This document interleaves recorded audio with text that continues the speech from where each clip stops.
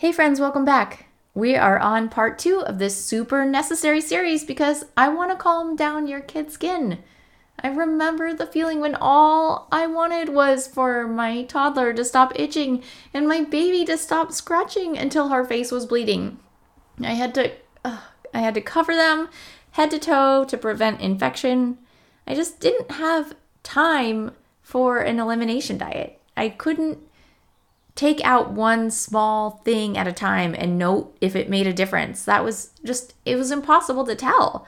They looked horrible. If they looked a little less scabby, I thought back to everything that they ate within the last 4 days. It was just impossible to keep up with.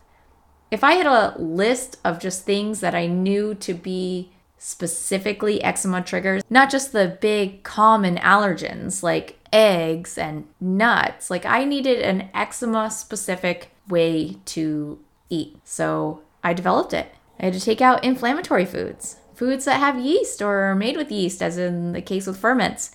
If you missed last week's episode, definitely circle back to get the full list. And you're just not going to find this stuff around. I spent so much time researching until I finally unlocked the key to eating to solve eczema. And I won't leave you hanging with these list of foods. I've got food swaps for every single ingredient that I mentioned because I just don't want holes in your kid's diet, which is another huge worry for parents and doctors. Our little ones need enough calories to heal.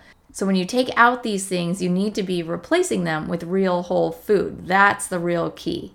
But we're starting with step 1 here, and this is the weeding portion of the program. I say these things with a word of caution, and don't be afraid to feed your kids. I know you're in a place right now where you might be. I was. It's like, what is triggering this? I don't know. So again, I needed a succinct just list to avoid. I needed a different, coherent, straightforward way to eat so that I could give my kids the calories that they need. I know that no one is deficient in processed foods, for example. Like, they're gonna be fine when you take this stuff out. Nobody is deficient in vinegar. Right now, that's just not the thing to best support and nourish their bodies. So again, there won't be holes in your kids' diet when you support them with real, whole, non-triggering food. So let's do that. Get out your notepad and pen and let's get into it. Hey mama, welcome to the Eczema Kids podcast. Do you want your baby to actually have baby soft skin? Are you literally up all night caring for your itchy, miserable kid? Are you hoping to give your child a life free of disruptive skin symptoms without pharmaceuticals? Hi, I'm Andra. I was also a mom of a toddler and a baby struggling with severe eczema. I too felt helpless because I couldn't figure out how to get rid of my children's eczema and wished I could take the misery out of their bodies. Every day I questioned, is what I'm doing actually making a difference? I wondered, would I ever be able to go to the pool with my kids, take family photos, or eat outside the home without an eczema flare? Through diet and natural time-honored solutions, combined with endless hours of research and experimenting, I eliminated eczema from our lives. When you tune into this podcast, you will find itchy kid remedies, diet and nutrition advice, and healthy kid hacks to help lessen your workload and lighten your family home. Grab your egg-free snack, and let's get on with healing our kids. I know you're doing everything you can right now. I know you've been to the allergist and you've been to the dermatologist and you haven't eaten gluten for a year and you're doing the best you can, but you're still seeing eczema in those sweet little baby faces. I know what it feels like, and I know that you need serious change right now. And I can help you with that. I can get you your transformation, because that's what needs to happen. That's what we have to do, guys, to overcome this condition. It's an autoimmune condition, unfortunately. It's serious stuff. We have to support our little kids because their condition is saying what we're doing right now isn't working. And that's why I didn't feel comfortable implementing the advice that I found at our pediatrician and dermatologist and allergist. Their advice was not necessarily conducive to true healing, but I didn't know where else to turn. I needed my kids to completely heal. I needed them to sleep through the night. I needed sleep in the most desperate way you could possibly need sleep. And you just needed to nourish their little bodies and get them back to a balanced state that they're supposed to be in, that bodies are made to be in. They're made to be well. If this is where you're at, even if you just have a little patch behind the knees, that's telling us as parents something is not right. And if you don't address it now, it will continue the dysbiosis, the imbalance that's happening in their little bodies. It's not going to resolve itself. And it'll either transform into another disease or continue to plague your sweet little ones for a very long time. Let's heal our kids. Let's get them comfortable. Let's take the misery out of their little bodies. A course is coming soon, guys. I'm so excited. But in the meantime, eczemakids.com/workwithme. You can get your eczema free framework there and book an implementation call with me because I want to help you right away. It's on my heart. That's why I'm doing this. eczemakids.com/workwithme. I'll see you there. All right, so not knowing what's triggering your kids' skin issues is just a horrible place to be. The foods I mentioned aren't the reason for your kid's eczema problem. But if you are experiencing eczema in your life via your sweet little ones or just you, their intestinal skin is permeated and it's causing a dysbiosis, which means really just the bad bugs are overrunning the good guys in their little tummies. And the foods I'm noting in this series need to be omitted while you're addressing this issue because for this particular condition, they either add to the pre-existing dysbiosis and definitely add to the full body imbalance that's currently happening. So just keep that in mind as we go through our list. Okay, so in our anti-inflammatory, yeast-free, easily digestible eczema healing diet, there is no room for, first one is processed foods because preservatives, additives, and other ingredients that are just not food. And your kids' digestive systems don't recognize it as food and the eczema will continue. The way to swap this out is by processing your own food. You got to soak your stuff. You got to cook your beans. You have, and once you get into this practice, so easy, it literally takes 30 seconds to do each of these things. But you got to know how to do it. I'll show you how. Number 2 is tomatoes.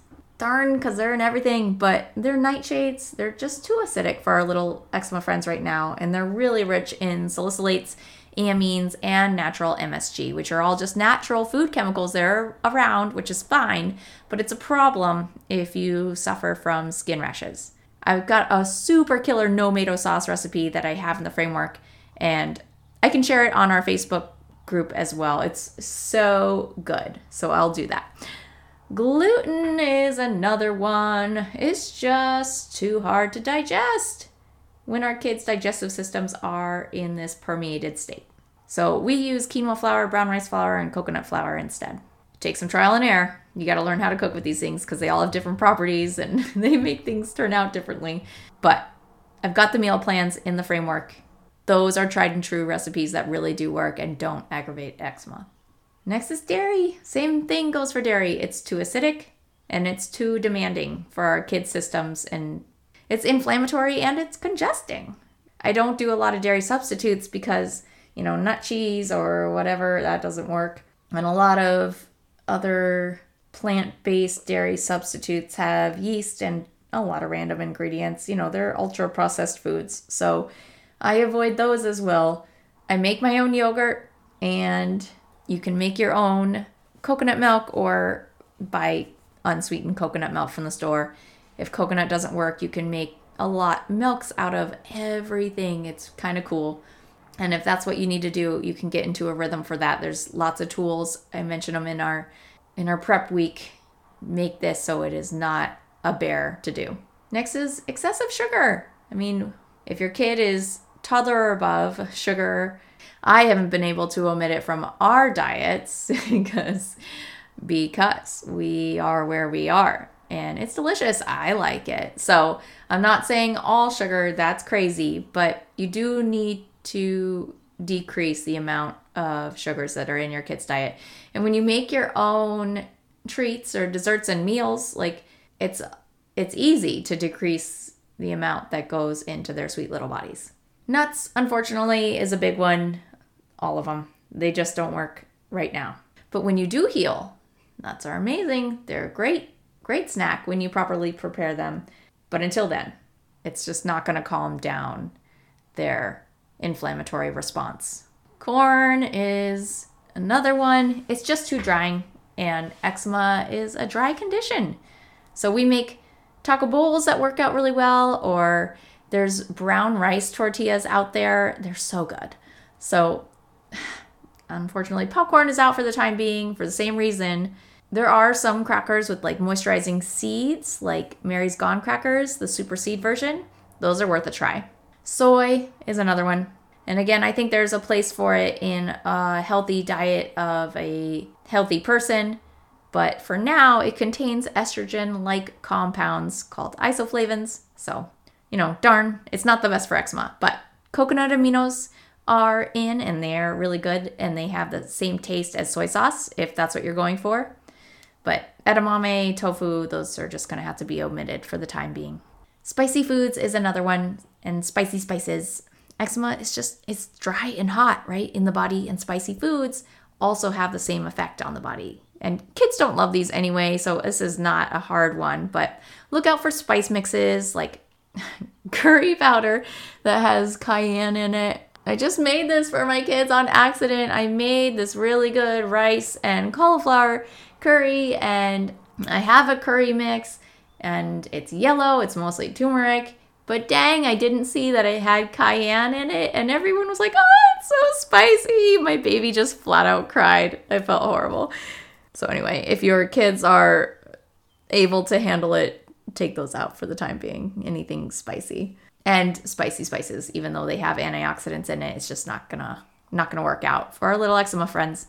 And black pepper, since we're talking about spices, that doesn't work. And this is a big one. Don't overlook it. And it's also just a huge reason that you have to prepare your own food, because pepper is in everything, everywhere. So we use pink peppercorn. It has a lot less histamine in it, and you can get it on Amazon, and I can't find it ground, but you can just use a mortar and pestle, or just omit pepper. And I know that's like so weird, but it'll make a big, big difference if you can do it for a long period of time. So omit it while you're actively trying to heal this.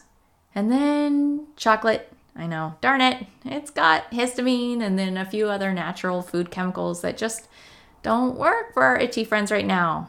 But carob is a really good eczema-safe substitute, and it tastes chocolatey-ish, I think.